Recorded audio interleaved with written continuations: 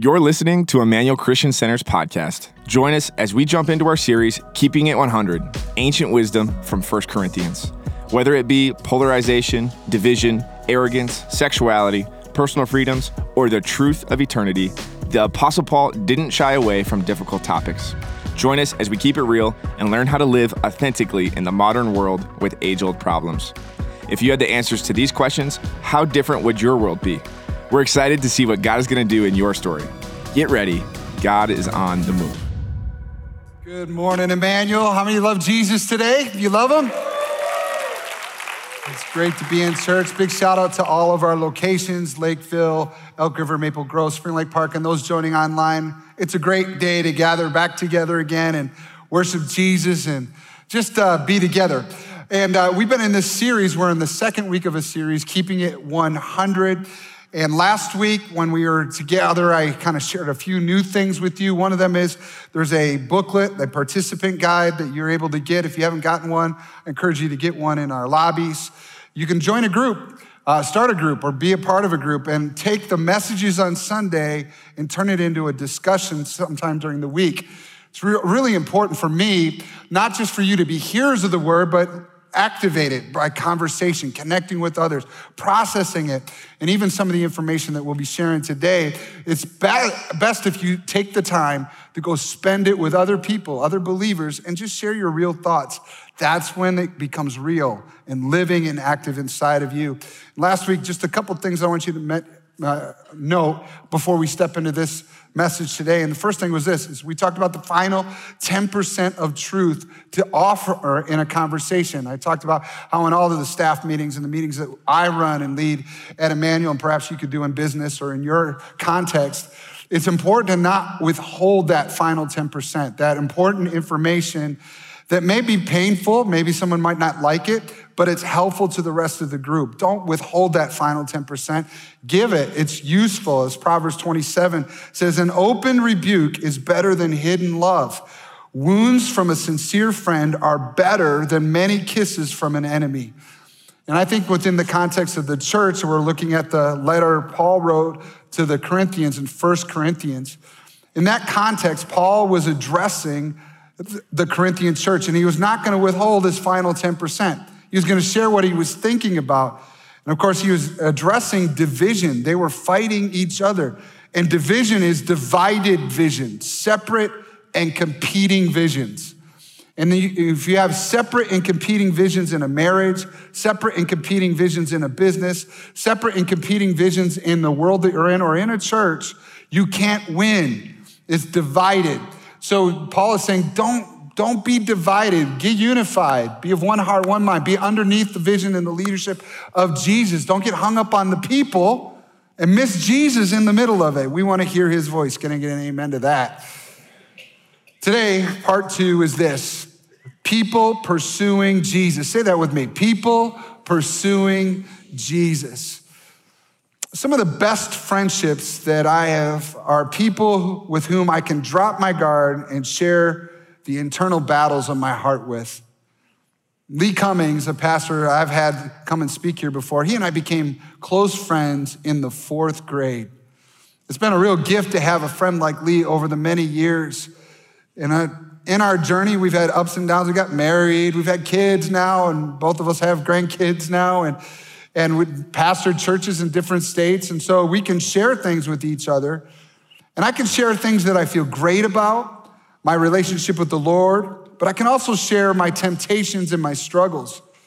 And in the darker seasons, I would share with him my true thoughts, times when I felt like quitting, having a harder time with just hanging in there. And marriage has its ups and downs too. There's things that are great and things that aren't. And I could share it with Lee. And there were times with my job, I'm like, I can't take it anymore. I want to quit. But Lee wouldn't just pat me on the back and say, go ahead, give in to your feelings or your despair. Go ahead and quit. No, he would say, bro, I get it. I've got times like that in my life. But he'd say, you have to hang in there. You have to say no to sin. You have to keep your commitments. In the church community that Paul is challenging, that's the dream he wants to see within the church. Relationships where nobody is perfect, Turn to the person next to you and say, I'm not perfect and neither are you. But here's the difference. In the community of Jesus, people pursuing Jesus, people are committed to finding integrity in the middle of temptation. A place where grace to overcome the power of sin is present, not a place where that same sin is overlooked. Ultimately, the church would be a place that outsiders could look at to see a community of hope, people who keep it 100. And unfortunately, the church that Paul had planted several years before had become a place that had lost that sense of hope. They no longer provided hope to the community around them. And the influence of the world around the church had slipped in. It had moved into the church. That kind of Corinth drive, the pursuit of pleasure, the attitude of I can do whatever I want to has taken over. And it wasn't just the behavior of the individuals in the church that he's concerned about. Now the community as a whole had become casual with sin.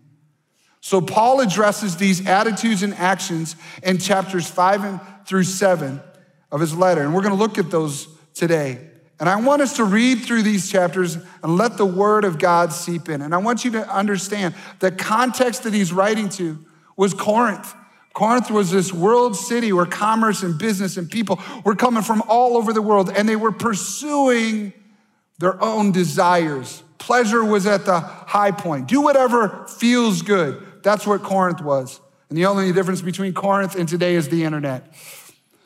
The access to different ideas, but there were so many different things going on. And so I want you to understand that Paul's writing this letter to be read in the church. And as it's read in churches, these were small gatherings of people in houses. There weren't these large auditoriums like we sit in today. The believers were gathered together, and someone would stand up and read the letter to the church. And the church had a responsibility to hear what was being said.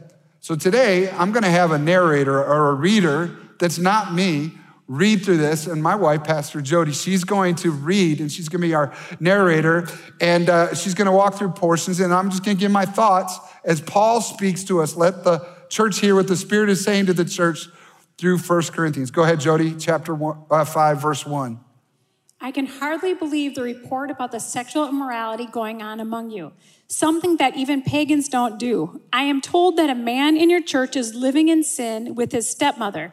You are so proud of yourselves, but you should be mourning in sorrow and shame, and you should remove this man from your fellowship. All right, here we go. We're already in. You're like, we're talking about this in church. Yes, we are, because it's in the Bible, all right? And what we have here is Paul's keeping it 100. And he says there is sexual immorality in the church. What is sexual immorality? Well, biblically, sexual immorality is anything outside of God's instructions, his boundaries. Do you know that he has a good way, the best way for us to handle relationships in our bodies? He knows what's best. And in the Old Testament and in the New Testament, marriage was the context for sexual relationship. And it was to be between a man and a woman. That's what you see in the Old Testament and the New Testament. And there was a prohibition from sex outside of this. And apparently, there was scandalously more sexuality going on in the church than outside of the church. A man has sex with his stepmom. And even ordinary people that aren't religious know that ain't right. And verse 2 says that the church is proud of themselves for allowing him in their church. The people of the church affirmed that behavior. And the man was well known in the church. They had approved of it in a sense. And they felt good. Isn't it cool? We let that in our church. That's what was going on in Corinth. So Paul says you should remove the man from fellowship. Go ahead, Jody. Even though I am not with you in person, I am with you in the spirit. And as though I were there, I have already passed judgment on this man in the name of the Lord Jesus. You must call a meeting of the church. I will be present with you in spirit, and so will the power of our Lord Jesus. Then you must throw this man out and hand him over to Satan so that his sinful nature will be destroyed, and he himself will be saved on the day the Lord returns. Well, this is a tough portion of scripture to go, okay, what's going on here? Well, he's saying, listen, this is a serious issue. And it's a community issue, and you can't overlook it. Paul says you have to stop it immediately. Allowing it to continue will not help this man or the stepmom. Just letting it go isn't gonna help them. And as long as it's overlooked, the sin will rage and destroy. And the action of handing him over to Satan is not a spiritual transaction that literally gives his soul to Satan. No, he's already under the power of sin. This man is already being manipulated by the enemy himself. So the goal is, by releasing him from being affirmed for what he is doing, he can find a place of repentance where his eyes are open so that he will flee from the sin and pursue Jesus. Are you hearing what I'm saying here? So the goal is not kick people out of the church because they did something wrong. And just because somebody does something wrong is not a reason to kick people out of church, by the way. Because we'd all get kicked out today, right? But what he's saying is we have an individual that is unrepentant, proud of his sin, and unwilling to change. And Paul says he's not gonna get any better by coming to church the next 3 weeks. You need to remove him, get him in a place where, sin causes pain in people's lives. Get him in a place where his eyes are open to his own heart, where he'll wanna bow his knee and get right with God. So that's what he's saying here. The goal is to see that man's eyes open. Go ahead, next verse. Your boasting about this is terrible. Don't you realize that this sin is like a little yeast that spreads throughout the whole batch of dough? Get rid of the old yeast by removing this wicked person from among you. Then you will be like a fresh batch of dough made without yeast, which is what you really are. Christ, our Passover lamb, has been sacrificed for us. So let us celebrate the festival, not with old bread of wickedness and evil, but with the new bread of sincerity and truth.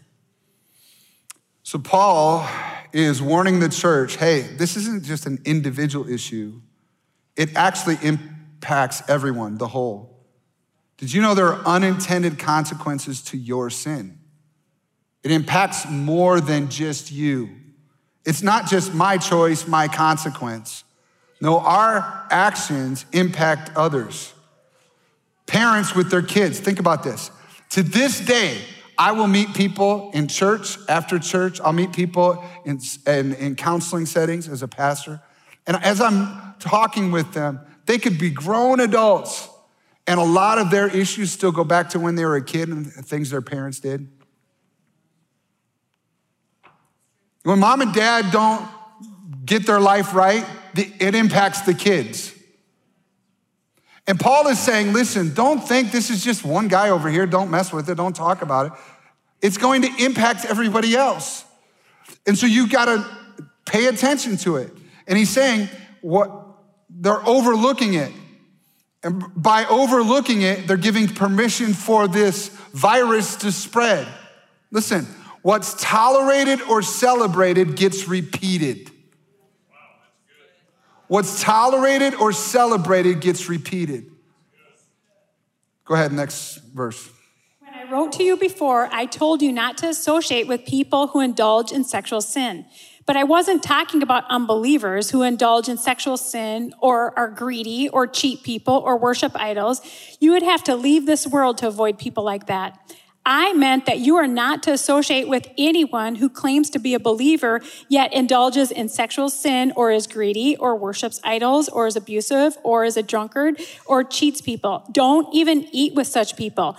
It isn't my responsibility to judge outsiders, but it is certainly your responsibility to judge those inside the church who are sinning. God will judge those on the outside, but as the scripture says, you must remove the evil person from among you.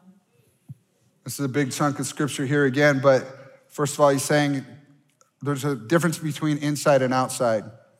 This instruction is not to be a finger pointing at the world outside the church. Look what they're doing over there. No. That's not what the church is supposed to be doing. This is actually meant for us in the church. God's going to take care of those outside. So the instructions are meant for the people in the community. And as the Jesus community lives, our relationships are different than those outside the church. This is a different way. We're following the way, the truth, and the life. Other people don't. That's okay. Do what you're gonna do. But within the church, we follow Jesus' way. And when he says judging, he's not talking about angry, judgmental people. I mean, there's been enough of that sometimes in religious circles, where people have been angry and judgmental and finger pointing. That's not what Paul is saying, and don't misuse what he's saying either. But he's really talking about being accountable. In fact, if you were to replace the word judging with accountable, there's to be mutual accountability. We are to notice when our brothers and sisters are struggling. We're not to overlook it. And the word judge means to speak your mind. In other words, share it with them.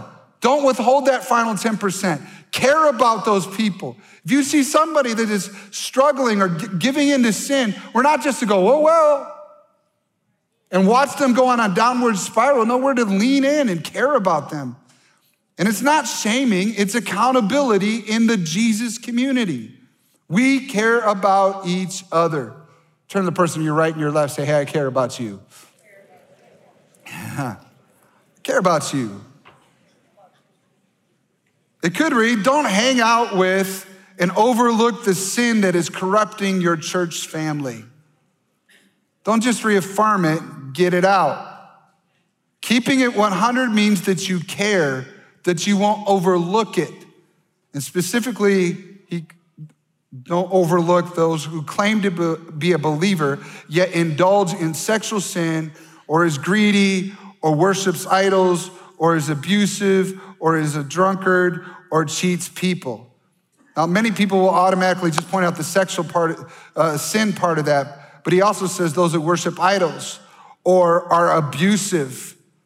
Listen, in the church, we ought not be abusing each other. If you see somebody that's abusing their spouse, you can't overlook it. You don't overlook it.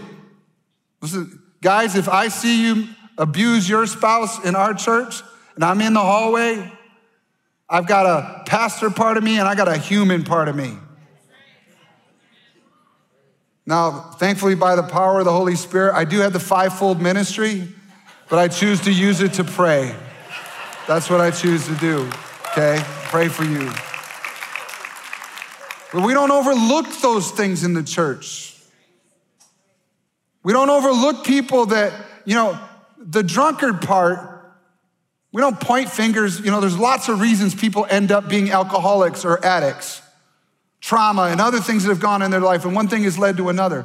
But we don't just let them stay where they're at. That's why we partner with Teen Challenge, by the way. And I'm thankful for Teen Challenge and all the graduates that are in our church. We believe in you being whole. We're not and listen, sometimes people fall off the wagon. Sometimes people make a step aside. That's not a reason to cancel, but it's not a reason to overlook either. We need to step in and address it.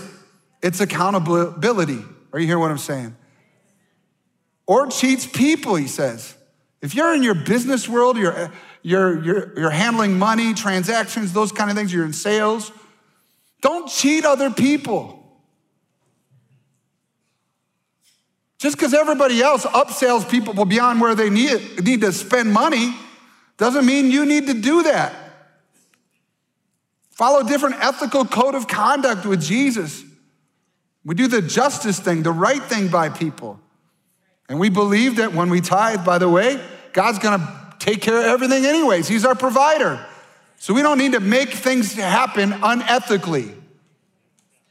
All right, I'm gonna end that section. Go ahead, Jody. When one of you has a dispute with another believer, how dare you file a lawsuit and ask a secular court to decide the matter instead of taking it to other believers?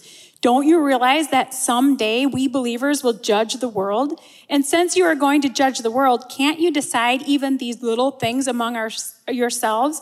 Don't you realize that we will judge angels? So you should surely be able to resolve ordinary disputes in this life.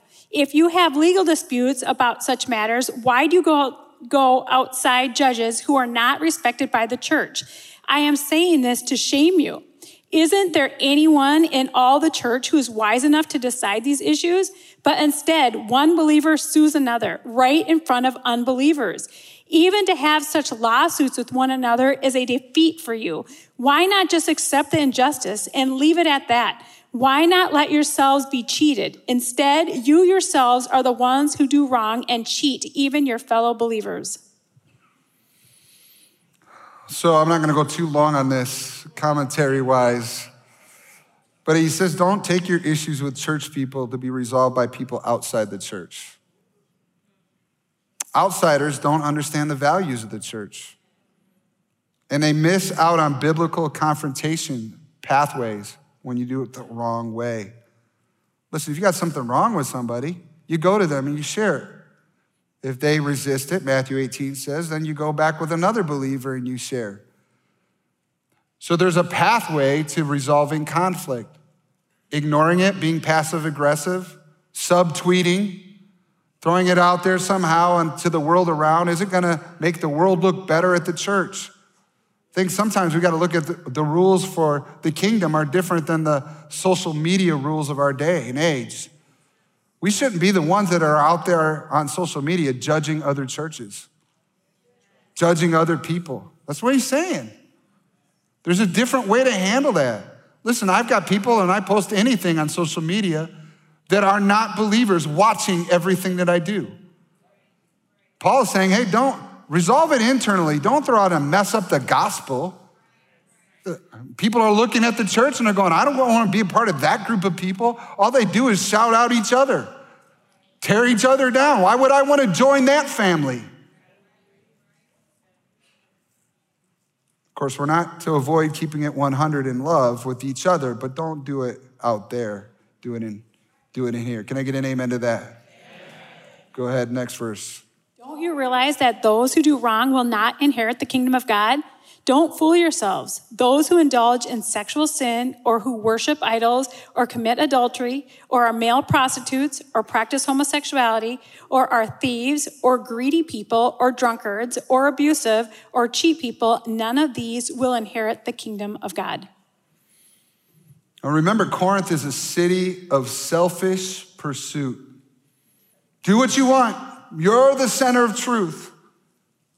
And even in the culture around it, sex was a part of a religion. They had 1,000 temple prostitutes. People had fused religion and sex. So this is everywhere around the church. And so the rule of the day was do what you want. People everywhere committed adultery. They worshiped idols. They were abusive. They cheated people. They indulged in sexual sin. They were thieves. And their actions, not their identity, their actions prevent the benefits of the kingdom from being theirs right now. It's like a signal blocker. And Paul is saying, hey, listen, don't you get it? You do these things, you're not gonna have access to the kingdom of God even right now. He's not just talking about eternally. Well, that's a part of the story. He's saying, listen, if you want the fruit of the Spirit, if you want the life of the Spirit, if you want the power of God in your life, then don't do these things. They block the kingdom of God from reaching you. Next verse. Some were once like that, but you were cleansed. You were made holy. You were made right with God by calling on the name of the Lord Jesus Christ and by the Spirit of our God. Some of you were, everybody say were, once like that. And he lists a whole bunch of different things. People get hung up on different words in there. But listen, he's saying your identity was in what your activity was.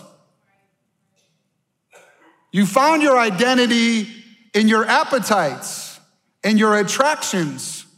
That's what you found your identity in. But then Jesus steps in and the Creator recalls that you were made in the image of God, his imago Dei. And now your called according to what Jesus calls you. See, the church was full of people who used to identify by all those things, but now they identify by Jesus. Listen to what Paul says to Galatians in Galatians chapter 3. For you are all children of God through faith in Christ Jesus. And all who have been united with Christ in baptism have put on Christ, like putting on new clothes. There's no longer Jew or Gentile, slave or free, male or female, for you are all one in Christ Jesus. And now that you belong to Christ, you are the true children of Abraham. You are his heirs, and God's promise to Abraham belongs to you. When we try to merge other identities with Jesus, it doesn't work. We're not Republican Christians. We're not Democrat Christians. We're not Packer Christians and Viking Christians. All right? We don't need to merge what we used to do with who we follow. 100% of our identity is in Jesus now.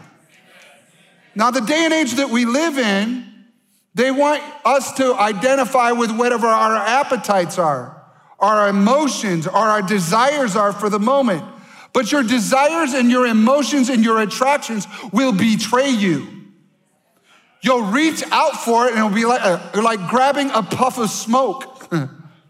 When you get there, it won't fill the void that's on the inside. So church, if we were to hear Paul's words to us in this day, a modern day Corinth, he would say to you and I, listen, don't get so hung up on your identity being in your sexuality, or hung up on your identity being in your desires. Bring your desires, bring your identity underneath Jesus. Be obedient to Jesus and follow what he wants. Listen, if you follow the way that Jesus wants, you follow the truth will set you free. If you follow your desires, you'll end up in the ditch. So the question isn't who were you? The question is who are you now? Next verse. I have the right to do anything you say, but not everything is beneficial. I have the right to do anything, but I will not be mastered by anything. You say food for the stomach and the stomach for food, and God will destroy them both. The body, however, is not meant for sexual immorality, but for the Lord, and the Lord for the body. By his power, God raised the Lord from the dead, and he will raise us also. If freedom results in something else controlling you, it's not freedom. And so Paul is saying the day and age that he was speaking to, the common ideology was, I have the right to do anything. As if God isn't a part of those decisions. And simply put, as he speaks to the church, that he's saying that may be the way Corinth talks about it, but let me talk to you about as Jesus followers. They're willing to embrace the cross as the answer to their personal need for salvation, yet they were unwilling to embrace the call to follow Christ as Lord. They took the salvation, but ultimately lived for themselves. Our body isn't meant for sexual immorality or pleasing ourselves, but for the Lord. We are meant to follow him. Next verse. Don't you realize that your bodies are actually parts of Christ? Should a man take his body, which is part of Christ, and join it to a prostitute? Never.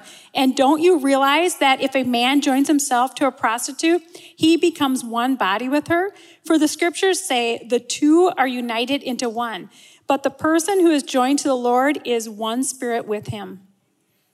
So he's saying that the physical and the spiritual are connected. That when people join together in sexual union, the two become one. Let me take you back to the days when I was a youth pastor. And I would speak in local public schools, and they would bring me in when they were doing their sexuality classes. I would come in and do an abstinence session. I called it postponement. Because God's not against sex. There's just a right way to do it. And when I say right, I don't mean that, it's a legalistic thing. He actually knows, like the owner's manual, the way we're made physically, emotionally, and spiritually, and the best way for a relationship to bond together. And so physically speaking, he's saying that when a man and a woman come together physically, that there's more than the bodies coming together, that there's also a soul region that connects and bonds when the two become one. So whether they're married or not, the two become one. There's a soulish connection. So in the day and age that we live in, of free hookups and all kinds of other things, where people are just doing whatever they want to do, they don't realize it's not just your body you're messing with. On the soul level, there is something that ties you or chains you to another. It's connected. And when you break up, it rips part of you out. Because you did more with your body, you did more with your soul. And so Paul is saying, hey, listen, there's a right way to do this. When I would teach it in the classes, some of the students would look at me and they would smile like I was old-fashioned. But actually, I think it's just basic common sense. Because if all you do is you spend time hooking up all over the place and you got pieces of yourself all over, why do you have a hard time having relationships? Because you didn't follow the owner's manual. Now, I don't want anybody to feel shame right now. In fact, right now, if you've already gone too far and you've done all those things, God has not given us a spirit of condemnation. There's no condemnation for those that are in Christ Jesus. So you can receive forgiveness. You can be made new now, emotionally, mentally, and all of that. But listen, in the future, it's on you. What you do next with your body, that's on you. And I know this, when it comes to marriage, the best way possible, when a man and a woman are able to wait until they're married, they've said their vows, then they consummate the marriage, it becomes like cement on the soul level. They don't have to worry about the other one ditching on them because they've waited till that moment. That's truly God's best for you. It may sound archaic and ancient in this day and age, but I'm just telling you that's the best. Now, if you've gone away from the best thing you can do is steer your ship back to God's best. Not just kind of keep repeating all the mistakes you've made. If you're in a place right now where you're having sex outside of marriage, then I encourage you, get married. You're like, oh, I'm not ready to get married. Then don't have sex.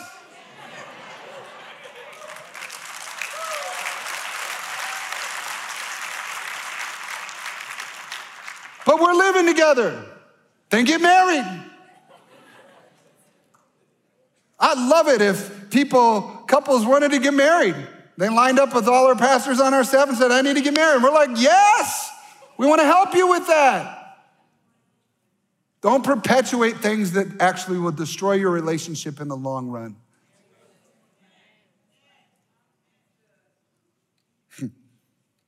We don't want to tug a war between the world and God. All right, Jody.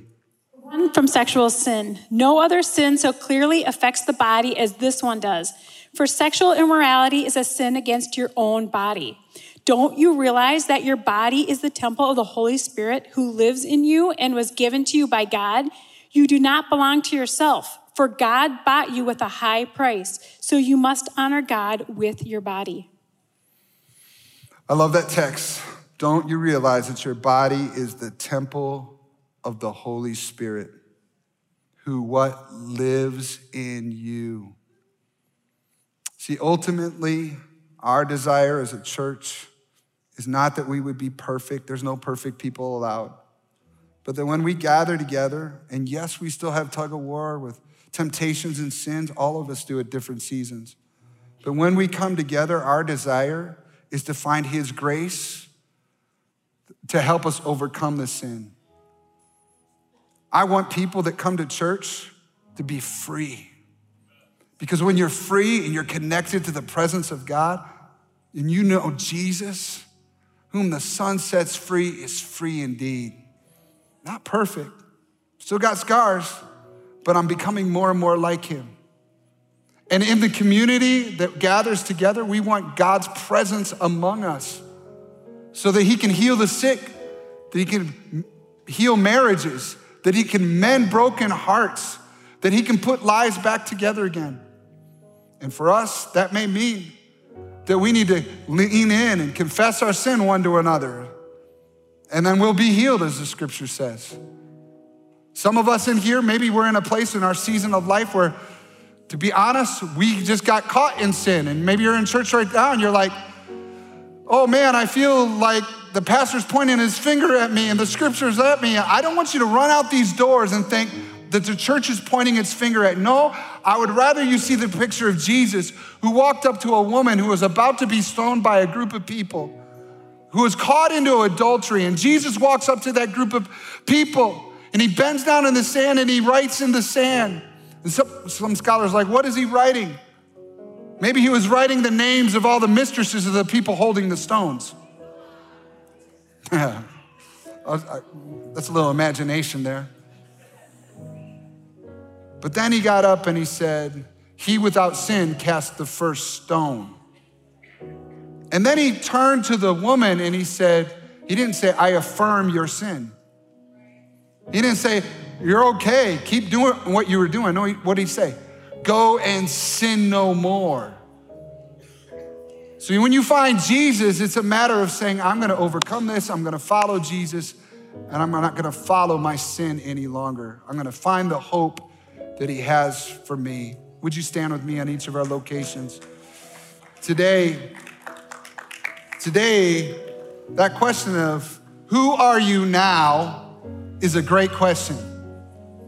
Because ultimately, we want God to have our heart, not just a little bit, but our whole heart. And we want him to know us, and we want to follow Jesus into the future. And we want to have the courage to say the difficult thing to our sisters and brothers. We want to have the confidence and integrity that when somebody talks to us that they love us. That we're not going to be a condemning culture, we're going to be a freeing culture. Listen, I'll tell you what, even in that, I mean, there are some things I don't do that I could do, like Paul was saying.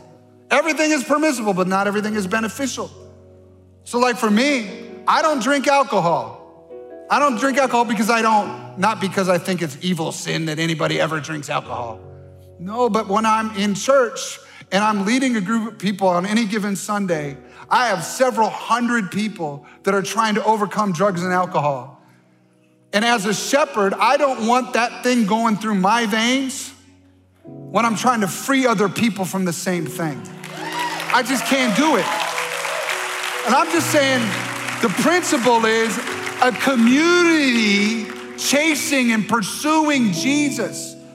It means there's some things we just don't do. We're not pointing the finger at anybody else, but because in my own heart, I want to be committed to him. I want to be the habitation for the presence of the Lord. I want to be that temple where God uses me to see other people set free. Are you hearing what I'm saying, church? That's what it means to be a group of people who follow Jesus. We're gonna sing today in each of our locations a song. I actually asked for it because I love the verses of the song. And this becomes the kind of the enter or save on the message as you process it and talk to the Lord today. But may God help us be everything that Paul was speaking about in this letter when we walk out these doors. May God add to our number daily people who are being saved and transformed. Amen. And may he use you and I to be a part of his story. Go ahead and put your hands like this, Father. We just come before you right now. And we thank you, Lord, that you know us, that there is no condemnation for those who are in Christ Jesus. We don't have to sit here and feel guilty or sorry. When we confess our sins, you are faithful and just to forgive us our sins and cleanse us from all unrighteousness. So even now, Lord, we just come before you, open hearts, open minds, nothing held back. We give you permission to shine your light on our hearts, to change us and transform us. I pray, oh God, that you'd also give us the ministry of accountability. That, Lord, we be a part of other people's stories, to see them grow, to not let them, Lord, stay in the place that they're in, to see them transformed. And so we put our lives in your hands, oh God, even in this moment, we're yours in Jesus' name. Thank you for joining us. We pray that you are encouraged and blessed by today's message. Check out emmanuelcc.org for faith resources, how to get plugged into community, or to join us live on Sundays at 9 a.m. and 11 a.m. Central Standard Time. We are so excited to see what God is going to do. The best is yet to come.